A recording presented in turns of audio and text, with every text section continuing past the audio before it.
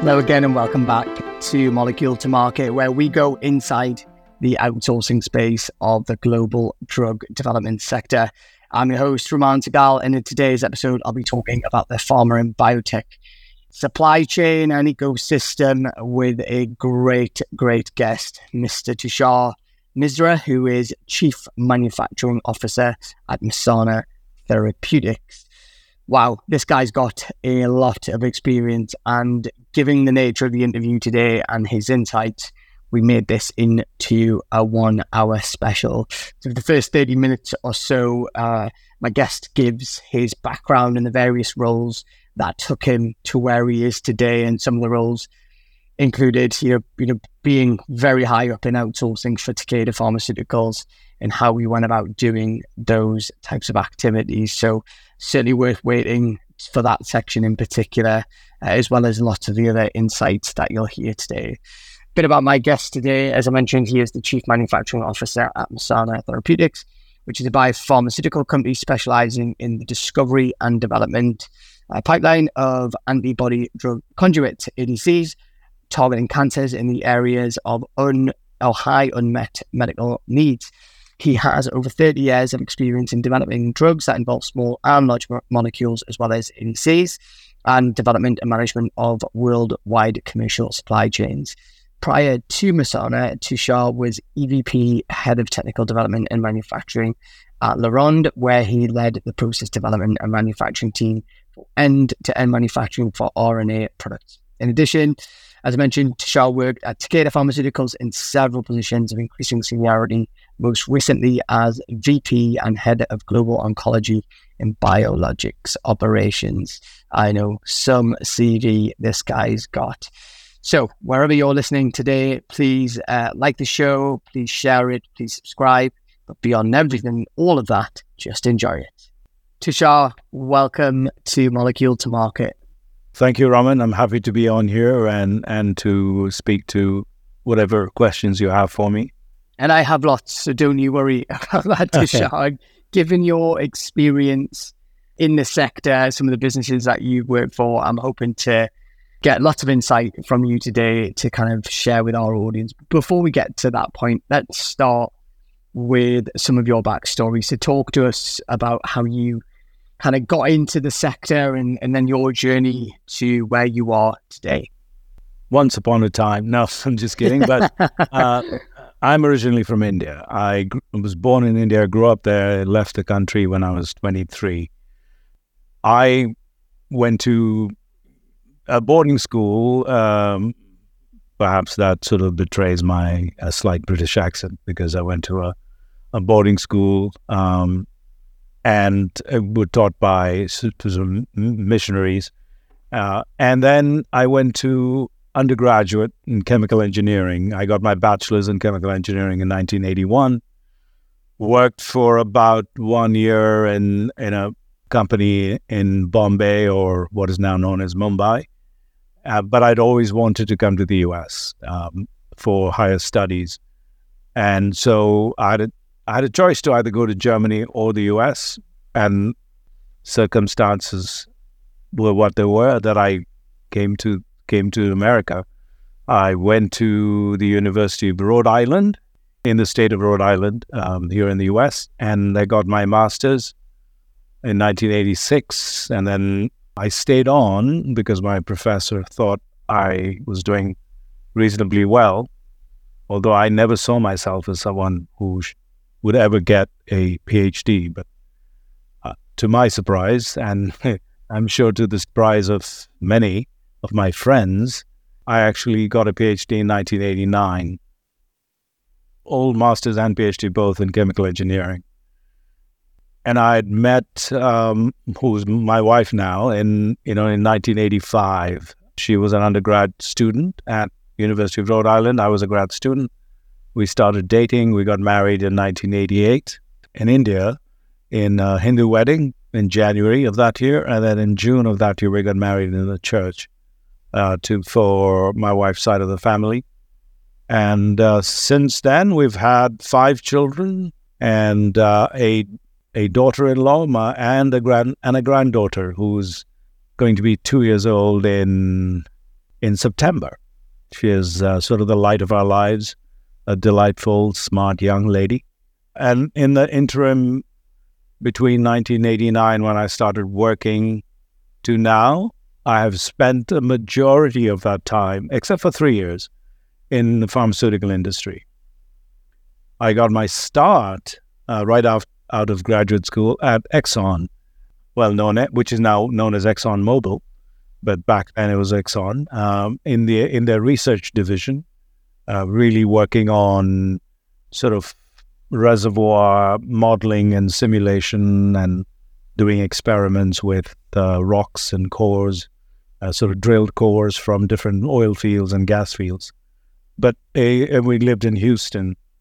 But I never really, I really enjoyed working at Exxon and learning a tremendous amount of how to apply what one has learned in the classroom into really making it being actualizable in the lab, working with people who report to me, learning about leadership, learning about how to delegate responsibilities. All of that were very, very helpful. But I really wanted to go to an industry where I could make a difference in people's lives. In the early 90s, where I was at Exxon, the gas industry or the oil industry didn't enjoy a great reputation. Not that they do so now, but nevertheless, it was even worse because it was right after the Exxon Valdez oil spill. And so that was a real black mark on the oil industry, all those very stark and awful pictures of birds, dying, being draped in sort of nasty looking sort of oil on the pristine shores of Alaska. It just was not a great time, but I honestly wanted to move back into pharmaceuticals because I felt that that's where I could have an impact on people's lives in a positive way by working on diseases. So I was lucky enough to join a company called American Cyanamid, which doesn't exist anymore, but it was a fairly large company in those days. It was a very old, venerated, and respected company. And I joined their veterinary pharmaceuticals division to really start to learn about formulations, about process development, about scale-up for both working on small molecules and also working on drug delivery, looking at sort of long-term drug delivery, working on implants that could be put into animals and release a drug over 6 months or over a year, just one implant alone. And it was a wonderful 3 years working there. I couldn't have, looking back on it, I think is one of the happiest times of my lives because we were, as a family, my wife and I, we were young. We had 2 little children and we really enjoyed life together. But at work, I really was working with some terrific people who went out of their way to teach me. And I'm a lifelong learner. I've always been that way. I've always loved to learn. So to me, I would just read and then practice in the lab, observe people, observe how they were doing things and learn from them. Never was afraid to ask questions. I was encouraged to do so at the risk of, sometimes sounding stupid. But I think that's why it gave me the confidence because my boss, who was this wonderful woman who encouraged that environment of curiosity, about learning, about trying different things. She let us fail. And that is one of the best things a leader can do is stretch their people and get them to fail. Because in that failure is where lies the seeds of success.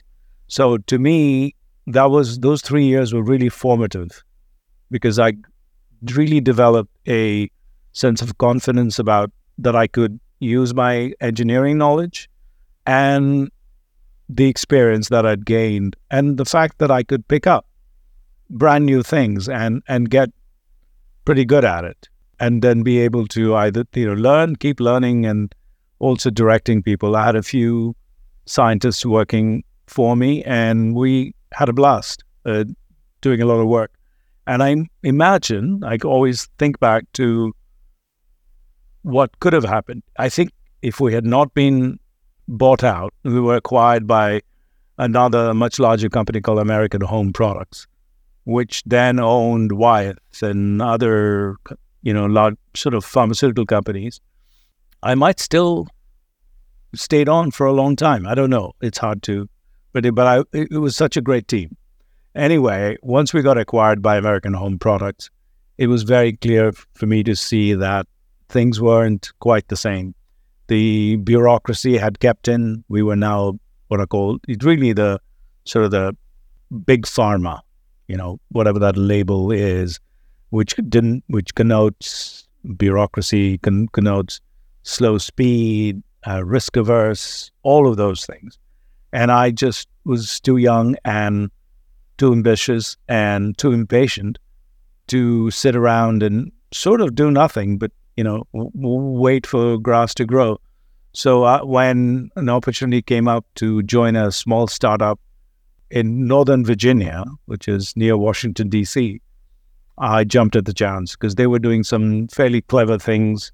There were a bunch of engineers and sort of chemists and formulators who were trying these fairly new things. And it just really appealed to me about being on the cutting edge.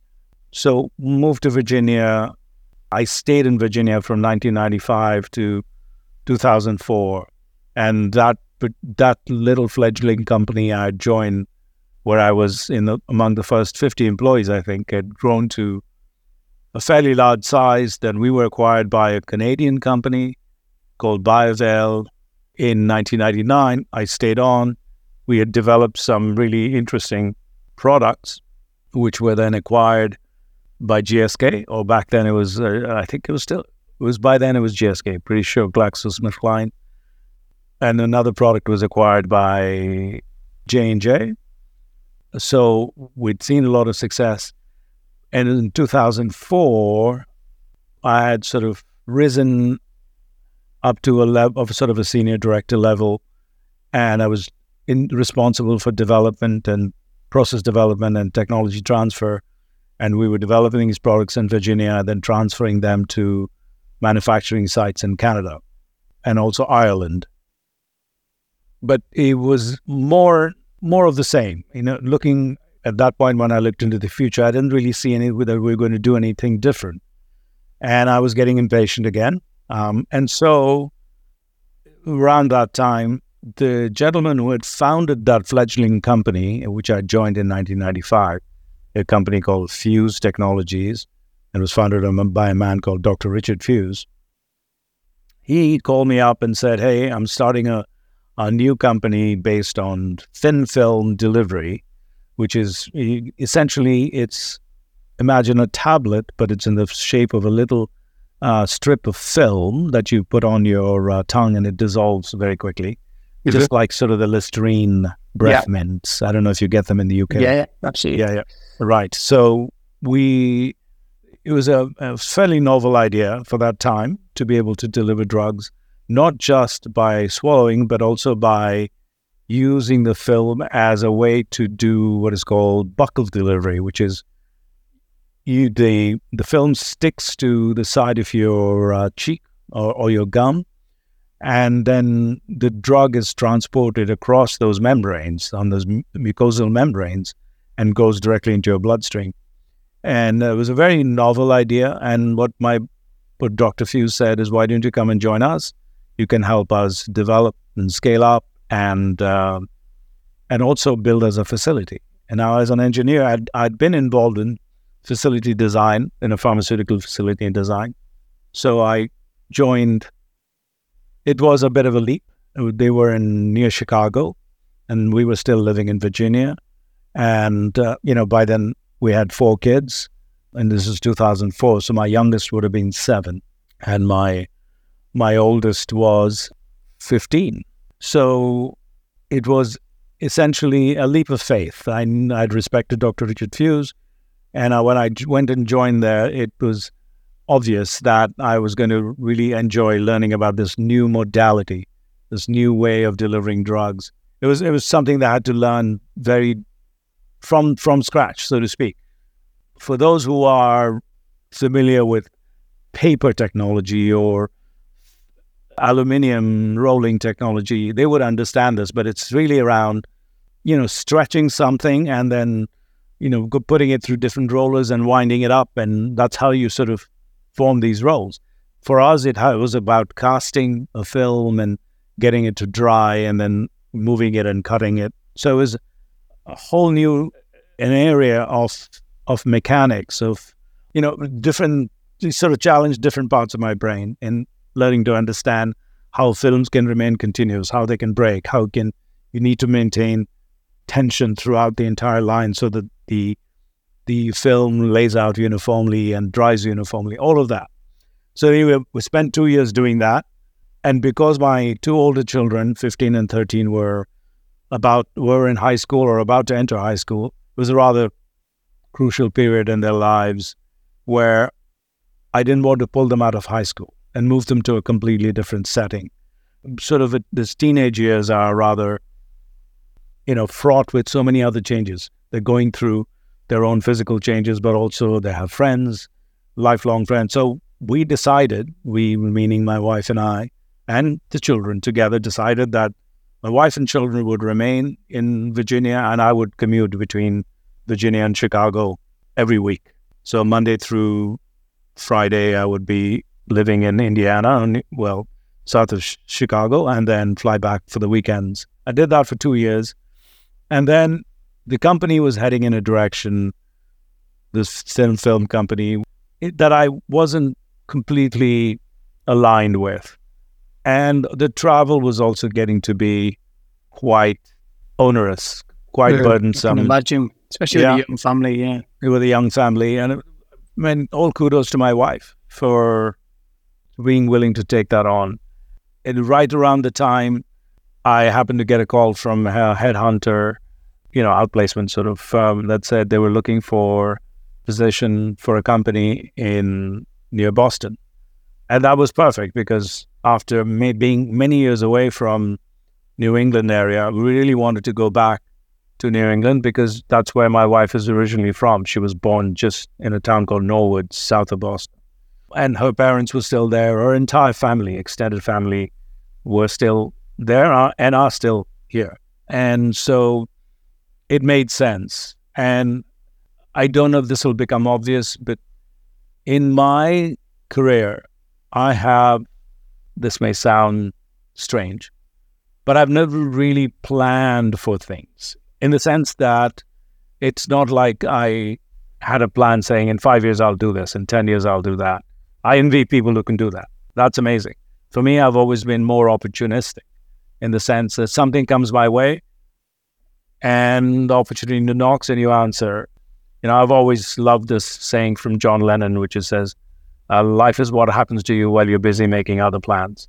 And so to me, I've always loved that because that's how I've led my life. A bit of risk-taking, a bit of caution to the winds, and seeing how things work out. So anyway, this headhunter call comes. I take it. It turns out to be a company called Seprocor. I was the vice president of what are called CPS, Chemistry and Farm Sciences. So I was handling the entire value chain from taking a molecule from sort of a handover from discovery and taking it all the way to scale up and then handing it off to the manufacturing group.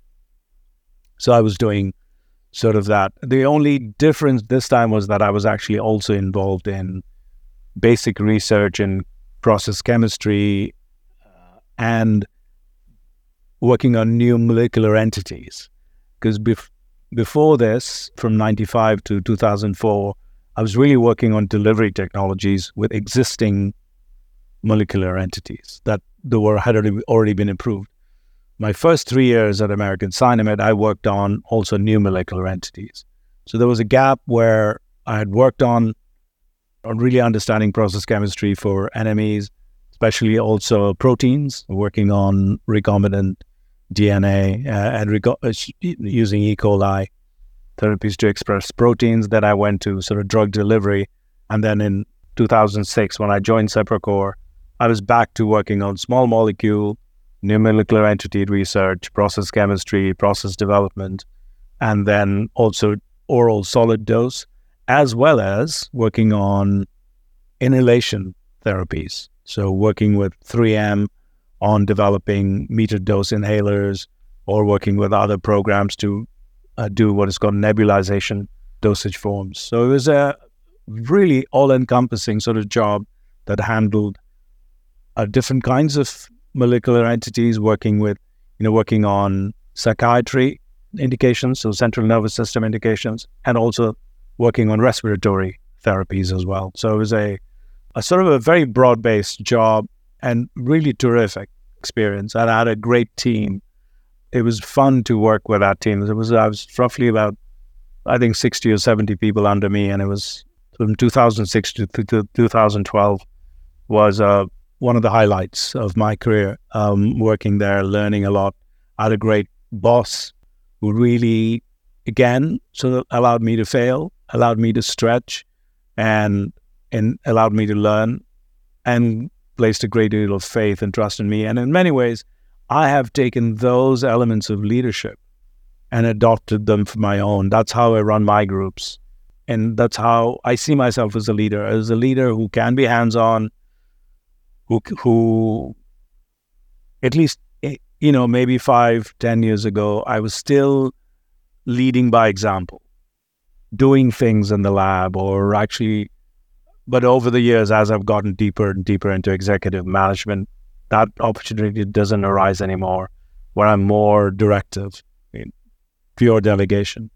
But I will talk about it perhaps a little bit later on in the program about that. I did have a brief tenure in which I was able to go back to the lab. Anyway, so in 2012, I am at Sepacor. We got acquired by Sumitomo, by Nippon Sumitomo Pharmaceuticals, and in 2009, the end of 2009. So 2010 and 11, I stayed on, did many trips to Japan, learned about Japanese culture and how to work with the Japanese, and got to know this amazing country.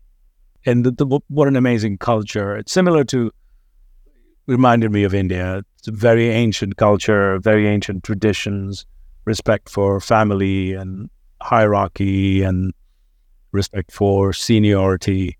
And I really enjoyed that. But in 2012, another opportunity came up where I could jump the divide. So far, I had been on the other side of the divide, which is from research all the way through to sort of phase 3, where you've made a rare asset that is already developed.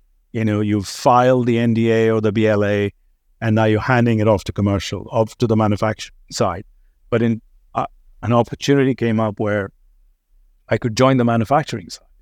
This way, I would be in the receiving end rather than, the sending end. And that, to me, that was a way for me to get involved in the entire value chain now. Because I had done everything else before that, from early phase to all the way to phase 3, and now it was my opportunity to join where I could be beyond phase 3, phase 4 and beyond, into manufacturing, commercial supply chain, managing large inventories, getting a commercial product with the first approval, and then branching it out into the rest of the world. So when I joined the Takeda company. Takeda Pharmaceuticals, a venerable Japanese company, over 240 years old. And to me, again, because I'd worked for a Japanese company prior to that, I was able to jump into that culture rather quickly and was able to assimilate myself rather quickly and continued traveling to Japan. So anyway, I'd picked up a bit of Japanese. It was a funny anecdote.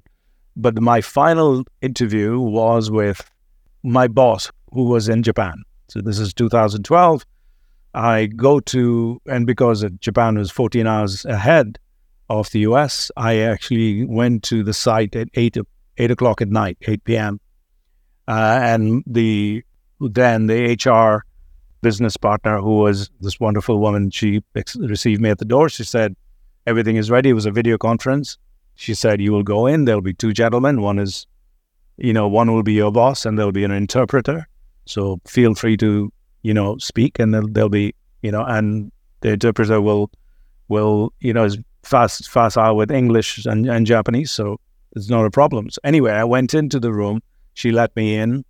I bowed, traditional Japanese way. And then I introduced myself and said the first few lines, which really said, my name is so-and-so, and I'm happy to be here. And, I really look forward to talking to you. All that in Japanese. Oh, wow. Good for you. Because I'd picked up, over the previous 3-4 years, I'd picked up a fair amount of Japanese, having just traveled there. And I have a pretty good facility with languages. And so I was able to do that. But I would say that's all I said. And so then Maura, my HR business partner, she left the room. And then the rest of the interview continued in English, obviously, and back and forth. And as it ends up, I got the job and I started working. But a few weeks later, I happened to meet somebody on in another department, in a research department, and he introduced himself and he said, hey, I have something to ask you. He goes, we heard that you interviewed with Inoue-san. And Inoue-san was my boss, who I'd interviewed over the video conference with. I said, yes, he was. And I said, yeah, Maura told us that the entire interview was done in Japanese. Because Maura had only heard me speak left the room, and she had left the room. So I love that. The rumor mill that this guy was fluent in Japanese. I love it. Yeah. And so anyway, that's I always love that story. Yeah, it's great.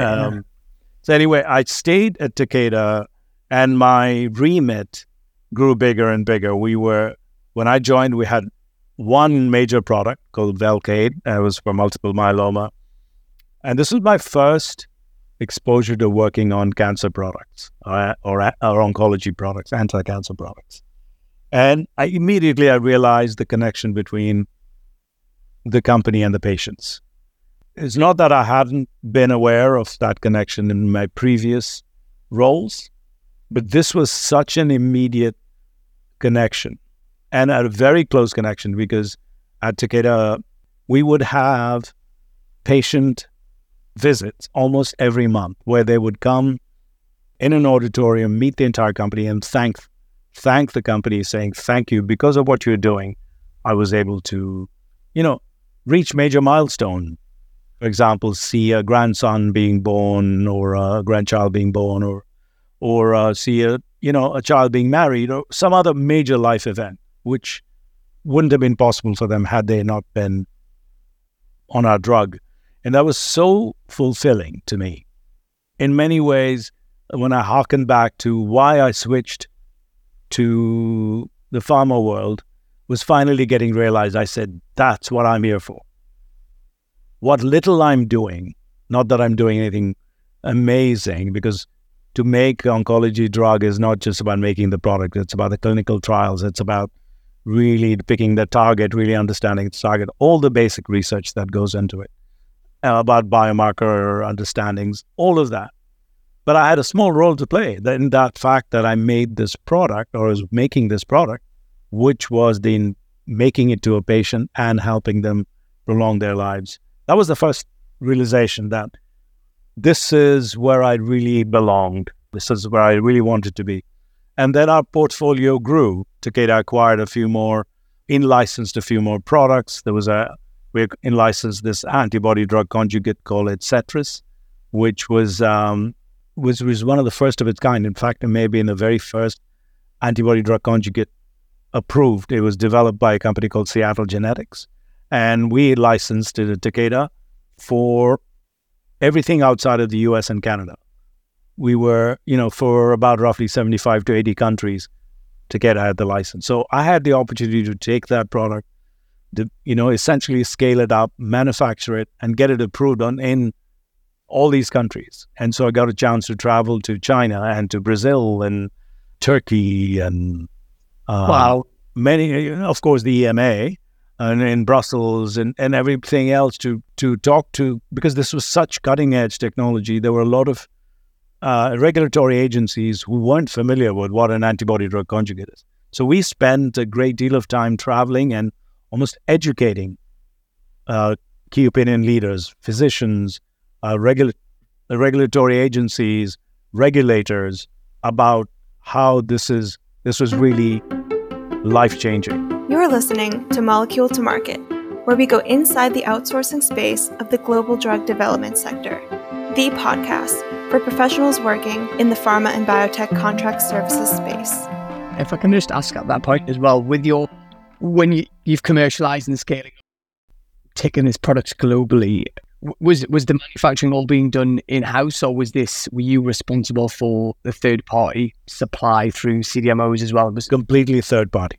Interesting. And how was that experience then because presumably you had manufacturing partners all over the world and we did. Having to manage all these. I appreciate you had a team, but you were probably responsible for ensuring that you're identifying, selecting, and ultimately partnering with the right ones.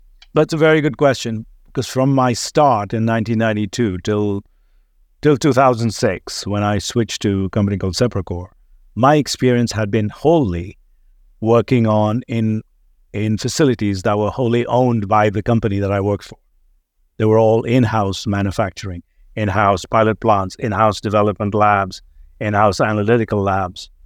In Sepacor was the first time where I came across a wholly outsourced supply chain, starting from API, from active pharmaceutical ingredient, all the way through to packaging and distribution, and the analytics, the quality control, all of that was outsourced. I mean, obviously, the teams that managed those were in-house, but again, it was a virtual supply chain. How did you find that kind of reliance on other parties? I found it to be, in the end, a brilliant solution, because I realized that there are many times when a company, when they have their in-house facilities, there is a pressure to keep it filled with that same product. And if the product fluctuates in sales or volume demand or forecast, it can really have an impact on the facilities that a company owns. Whereas if you've not invested, the company is not invested in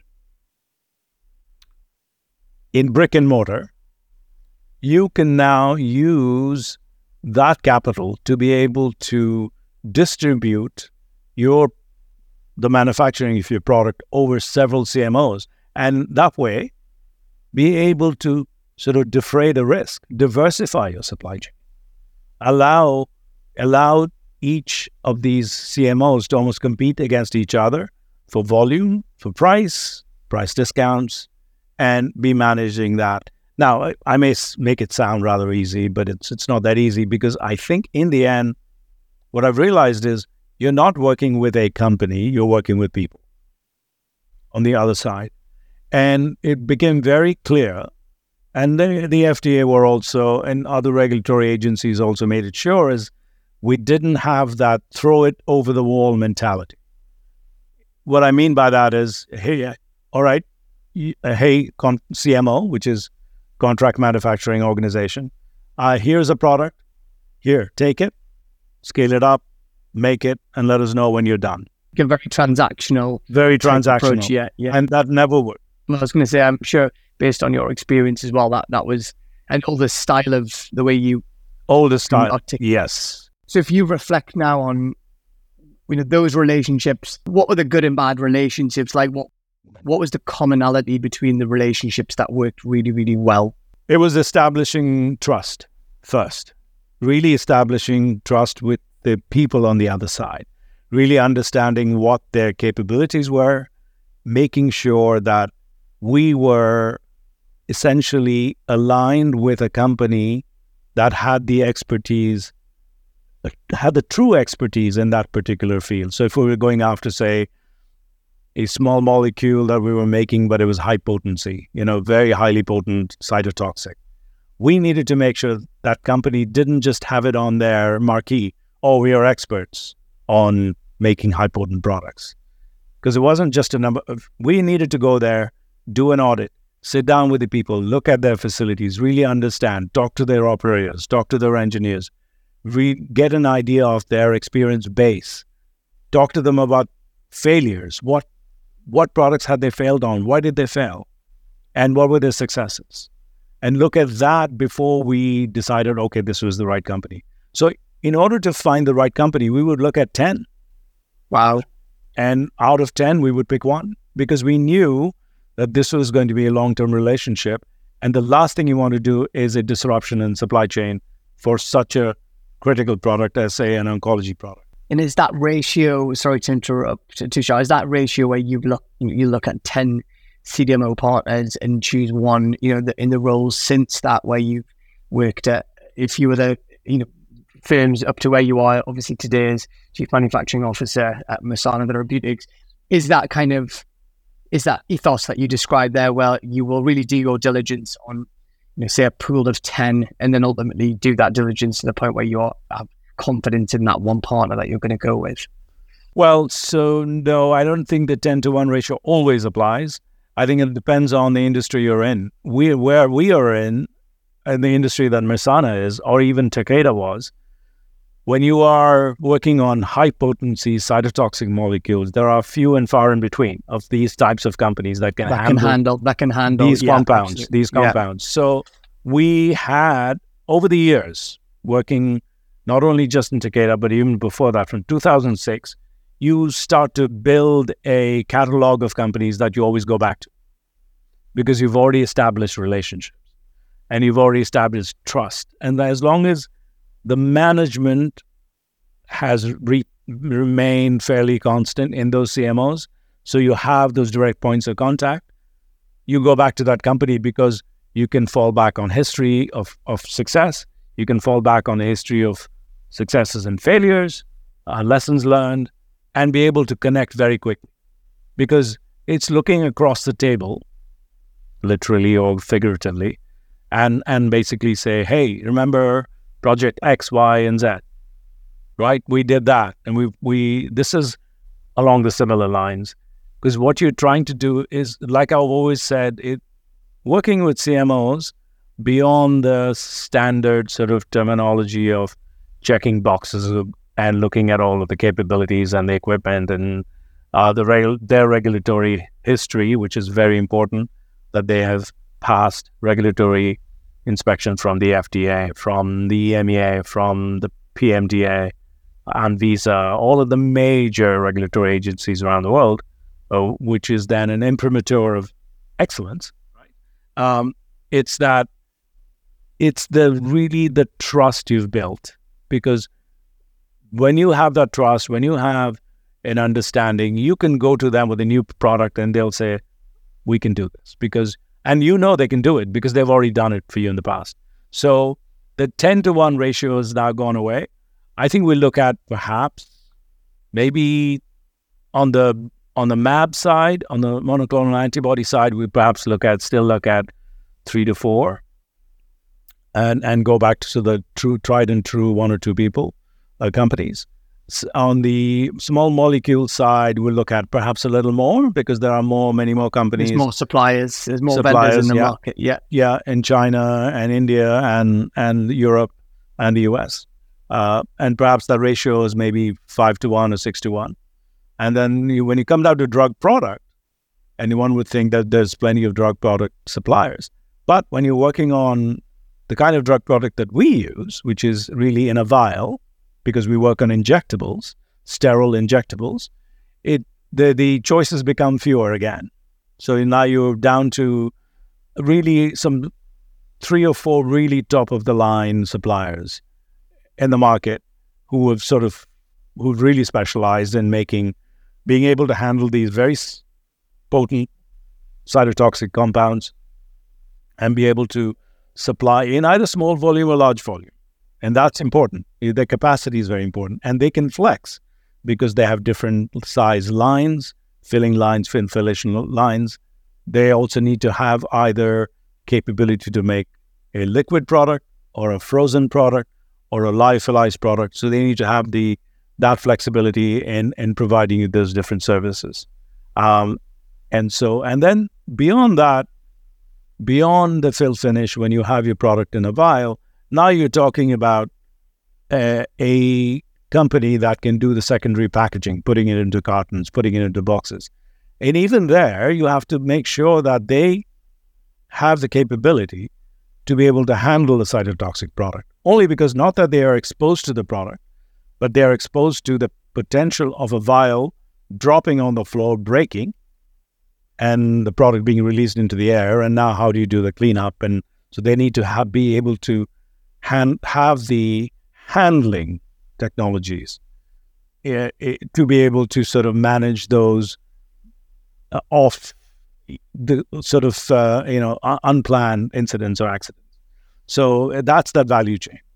As you reflect back on, say, I'm going to say the last 10 years from when you first kind of joined Takeda and obviously got more involved in the external manufacturing and using third parties to, that's been a huge chunk of your roles since then up to where you are today at Mersana. How, in that time period, so that 10-year time period, I suppose, how's your experience evolved in terms of using kind of CMOs and third-party vendors? Have you seen a change in the manner in which some of them operate? Obviously, some of them have got huge and very global businesses now. Is it very different now than it was, say, 10 years ago? It is. It was, I think, more distributed. I'd say even 10 years ago, there's been a lot more consolidation in the industry. And there's also been some changes where there were some well-known players who've decided to come out of the contract manufacturing game and decided that they would make generics on sort of, either generic sort of biogenerics or generic sort of APIs on their own for their own purposes. So they've come out of the CMO game. And I think what the companies, the CMOs, have gotten better at is really engaging with the innovator companies and offering a more complete package about really understanding the need of the innovator company and putting together a face that provides the innovator company with the assurance that these CMOs know what they're doing. Whether it's really tech transfer, whether it's scale up, whether it's characterization, whether it's identification of important critical process parameters, because to me, the success of that relationship has been always two ways. For us, I've always seen these relationships as partnerships. Mm-hmm. It's less about client and vendor. Because the moment you treat your CMO like a normal sort of vendor going and expecting them to do your bidding without questions asked, you've already failed. The success lies in the back and forth. Because there's nobody who understands your product better than you do. So it's incumbent upon you to make the receiving party, which is the CMO, understand as much as they can, because then you are in a partnership. You are actually doing the best you can to develop, because these are very complex processes, complex products. So, and any regulatory agency will make sure you've done all of the suitable studies to characterize your process thoroughly. Because in the end, what they want to be assured is that vial that comes off at the very beginning of, say, a production run, that first vial is the same as the last vial. And there may be, in that batch, there may be 50,000 vials, there may be 100,000 vials, there may be 5,000 vials. Irrespective of the size of the batch, each vial should be the same as the other vial. Right? Now, here is the important thing, is that what is also important is working with my marketing and our marketing colleagues and sales colleagues to have an accurate forecast. And that is easier said than done, because one may have all the models about how this drug may sell or not sell. So you're always fighting that, I did not make enough, or I made too much. And If I've made too much, well, that's all that money that is sitting as working capital, really impacting your bottom line. And if I didn't make enough, oh my God, I'm going to run out. And there is one of the greatest sins you can have is running out for a product that is life-saving. Because I've always given this example to my group where I talk. I said, when patient X shows up at a clinic, for their, say, weekly dosing or a monthly dosing, because they know that this is what keeps them alive, they don't really care what kind of day Tushar Mishra had or so-and-so had in making that product. And they shouldn't. They only need to be assured that when they show up at the clinic, there's a vial waiting for them and they're ready to be infused. Absolutely. And for me to break that contract is unconscionable. And so to me, that's what I really learned is about this nexus between marketing and forecasting and inventory management and distribution and regulatory approval. Because the other thing that we learned the hard way was that if I make a slight change in my process, I have to make sure that slight change is communicated to the regulatory agencies in that country, and they have approved that change. Because only then can and I'm skimming over this but this is really important, is that everything is connected. That's what I'm saying is, everything is connected. And so in that sense, that's what I really learned at Takeda is it's this nexus, this delicate balance between making a good product, making sure it's supplied, making sure the CMOs have a good regulatory history and and can pass all of the regulatory agencies, making sure that we have products out on the market that have good stability, that their regulatory history is nice and clean. Lots of moving pieces. I think it's a great point. And I wanted to underline, I suppose, one of the things you talked about earlier around the importance of flexibility amongst the partners, because in that example where you describe the patient or the potential for running out of product, it shows where having a flexible partner that can assist with getting more product quickly is absolutely essential, not just for you guys and your business and the revenue commercial side of things, but as you said, absolutely the patient as well. So thanks. I think, for many of our listeners are in the CMO, CDMO space. And so when you were talking about looking at partners like to partner and the importance of partnership, I mean, I'm sure a lot of them are thinking, wow, this guy sounds like a dream client, because we do often hear as well the flip side, which is sometimes, buyers like yourself will look at partners as vendors, as suppliers, as opposed to the approach that you take. So I really appreciate you kind of sharing that insight. And we've got about a few minutes left, and I've really enjoyed today because I've allowed you to given you the air, so to speak, Tushar, because you've got so much experience in this space. And I think I was just so keen for our listener just to hear your experience and actually talk about how you've dealt with the roles that you've dealt with over the years and the things that you've learned. So let's just change gears for the last 5 minutes and talk about the future and where the market is going.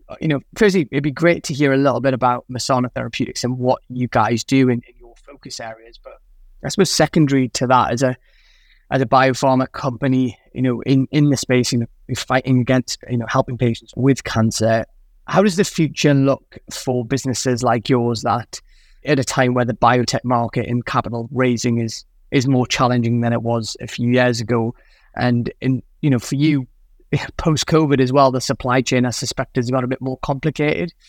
So sure. My observation for you is, in the role you're dealing with so many different, it's like a perfect storm of difficult capital markets, supply chain issues, and you want to get a drug to market. So yeah, any thoughts on, I suppose, the business and where you guys, how you guys move going forward, and anything you can share on trends that you expect to see? Sure. 5 questions in one, Tushar. 5 questions in one. That was it. So. Rather timely and poignant question, only because only last week, we announced a rather significant reduction in force, only because our lead molecule for platinum-resistant ovarian cancer failed its primary endpoint in the clinic.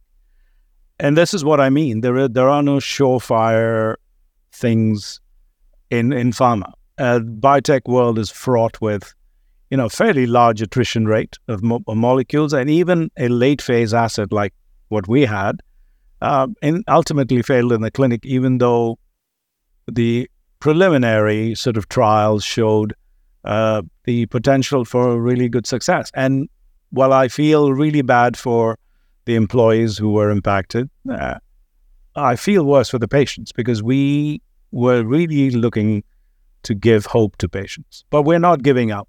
Mersana is exclusively in the space of developing antibody drug conjugates, where it's really a targeted chemotherapy idea.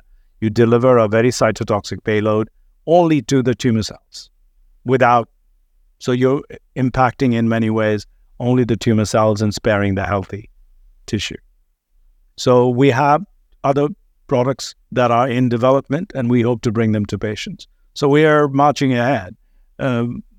Yes, about 50%, leaner, but nevertheless still focused and resolute in our determination to bring therapies to patients. What's happening within the industry is, I think the CMO industry has actually gotten bigger, because what has happened in the intervening 10 years is new modalities have come into play. We had the immunotherapy revolution in the mid sort of part of the last decade. And then right around before the pandemic broke, we had the RNA revolution with Moderna and Pfizer and what is the German company that made the vaccine? BioNTech. Because here everybody says Pfizer, but really Pfizer sort of licensed that. It was really BioNTech that did the development of that vaccine. Pfizer helped with a lot of the other things in helping commercialize it. And the RNA revolution has now gone beyond vaccines to now looking at attacking cancer and other things, which is amazing. And that has spawned a lot of CMOs that are now focused on making RNA. And not just RNA, but plasmids and DNA and all of that other things, the attended sort of, and that has also spawned a lot of analytical departments or analytical labs that deal with analyzing and characterizing these products. That was followed very quickly by CRISPR. And so now gene therapy and cell therapy. So there's been an explosion of those kinds of organizations that offer either direct sort of manufacturing capability or even product manufacturing or being able to make API. So and I think that's where the new area of growth will be, is really around gene therapy, cell therapy, and RNA therapy. But that doesn't mean biologics goes away. Biologics, the antibody industry or the antibody sort of modality will always remain strong, because over the last 30 years, we've perfected the way to make antibodies fairly quickly, fairly easily. What you've seen is really something that would have cost, $10,000 a gram of antibody in 30 years ago. Now you can make it under $100 a gram. That is really the sort of the cost evolution that has happened. Whereas we've gotten better at cell line designs and looking at cell, output and characterizing, there's CHO cell technology, other technologies, and downstream purification. We've gotten better at all of those. And I think we'll see the same evolution where costs will come down for RNA or other things, and be able to do that. The other industry that I forgot to really mention, they're in the nucleic acid sort of field, but they're specifically around treating rare diseases called oligonucleotides, where you're really looking at not attacking DNA, not sort of changing DNA like the way, say, CRISPR does, but really working on the RNA, the messenger RNA part of correcting the wrong messenger RNA to to change it in a certain way that it produces the right protein. So these are all, and there are a lot of success stories for the oligonucleotide industry. There's a great one for basically Spinraza, which is used for treating spinal atrophy, SMA, spinal muscular atrophy. Made by I think Biogen and I can't remember the innovator company. It used to be called ISIS, but now they're called something else, understandably so. And so anyway, it's an evolution industry, and I love being part of it because you can't stand still. My only concern is that the technology seems to be running way ahead of regulatory. So the regulatory agencies are racing to catch up to put in guidances around these brand new products. And so there is that tussle and pull and push and pull for technology, because regulatory agencies can sometimes act as a brake, because you're trying to put in quality, and there is the tendency to say, I want to push ahead, I want to rush ahead. But this tension is unnecessary, because we do need to regulate the industry to make sure that in the end, patient safety has to be the primary concern. And the only way you ensure safety is, while most companies are ethical and really want to do the right thing by patients, you still need the guardrails of what the regulatory agencies provide. Yeah, I agree. Between which you need to make.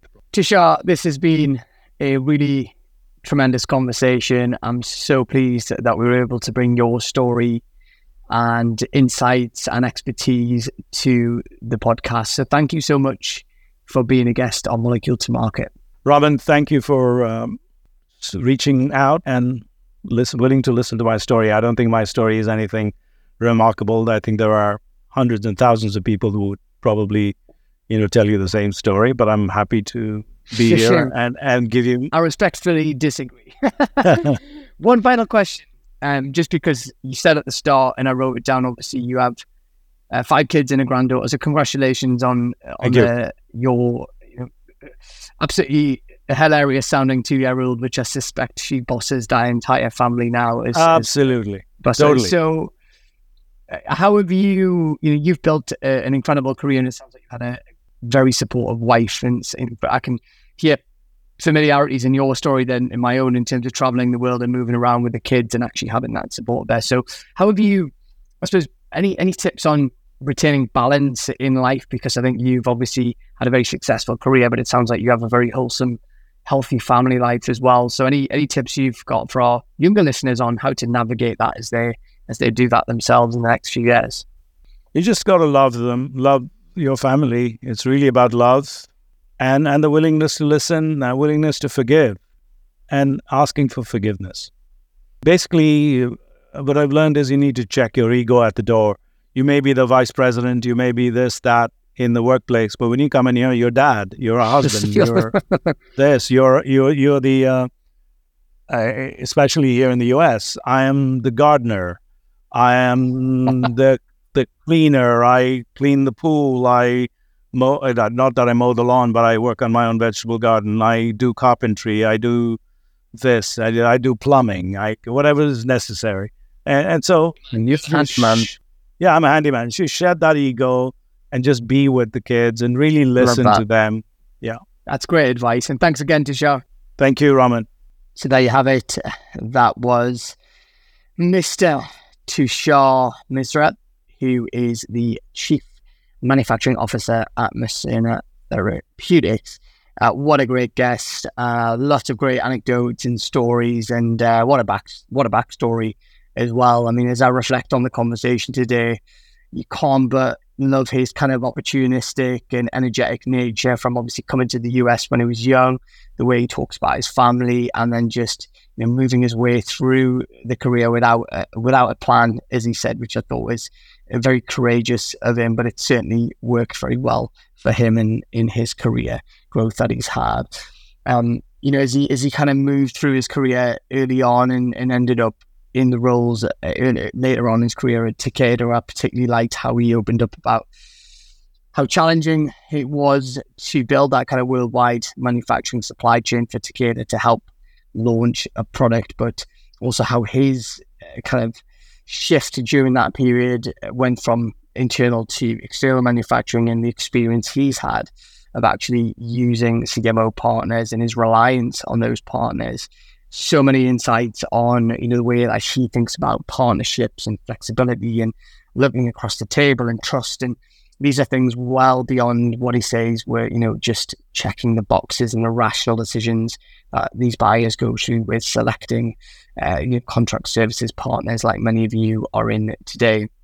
He clearly has, and later on in his career has built a greater affiliation to patients, and that came across loud and clear in the way that he talked about working for Takeda on cancer products and the impact that had on patients, which has obviously evolved as his career has gone on.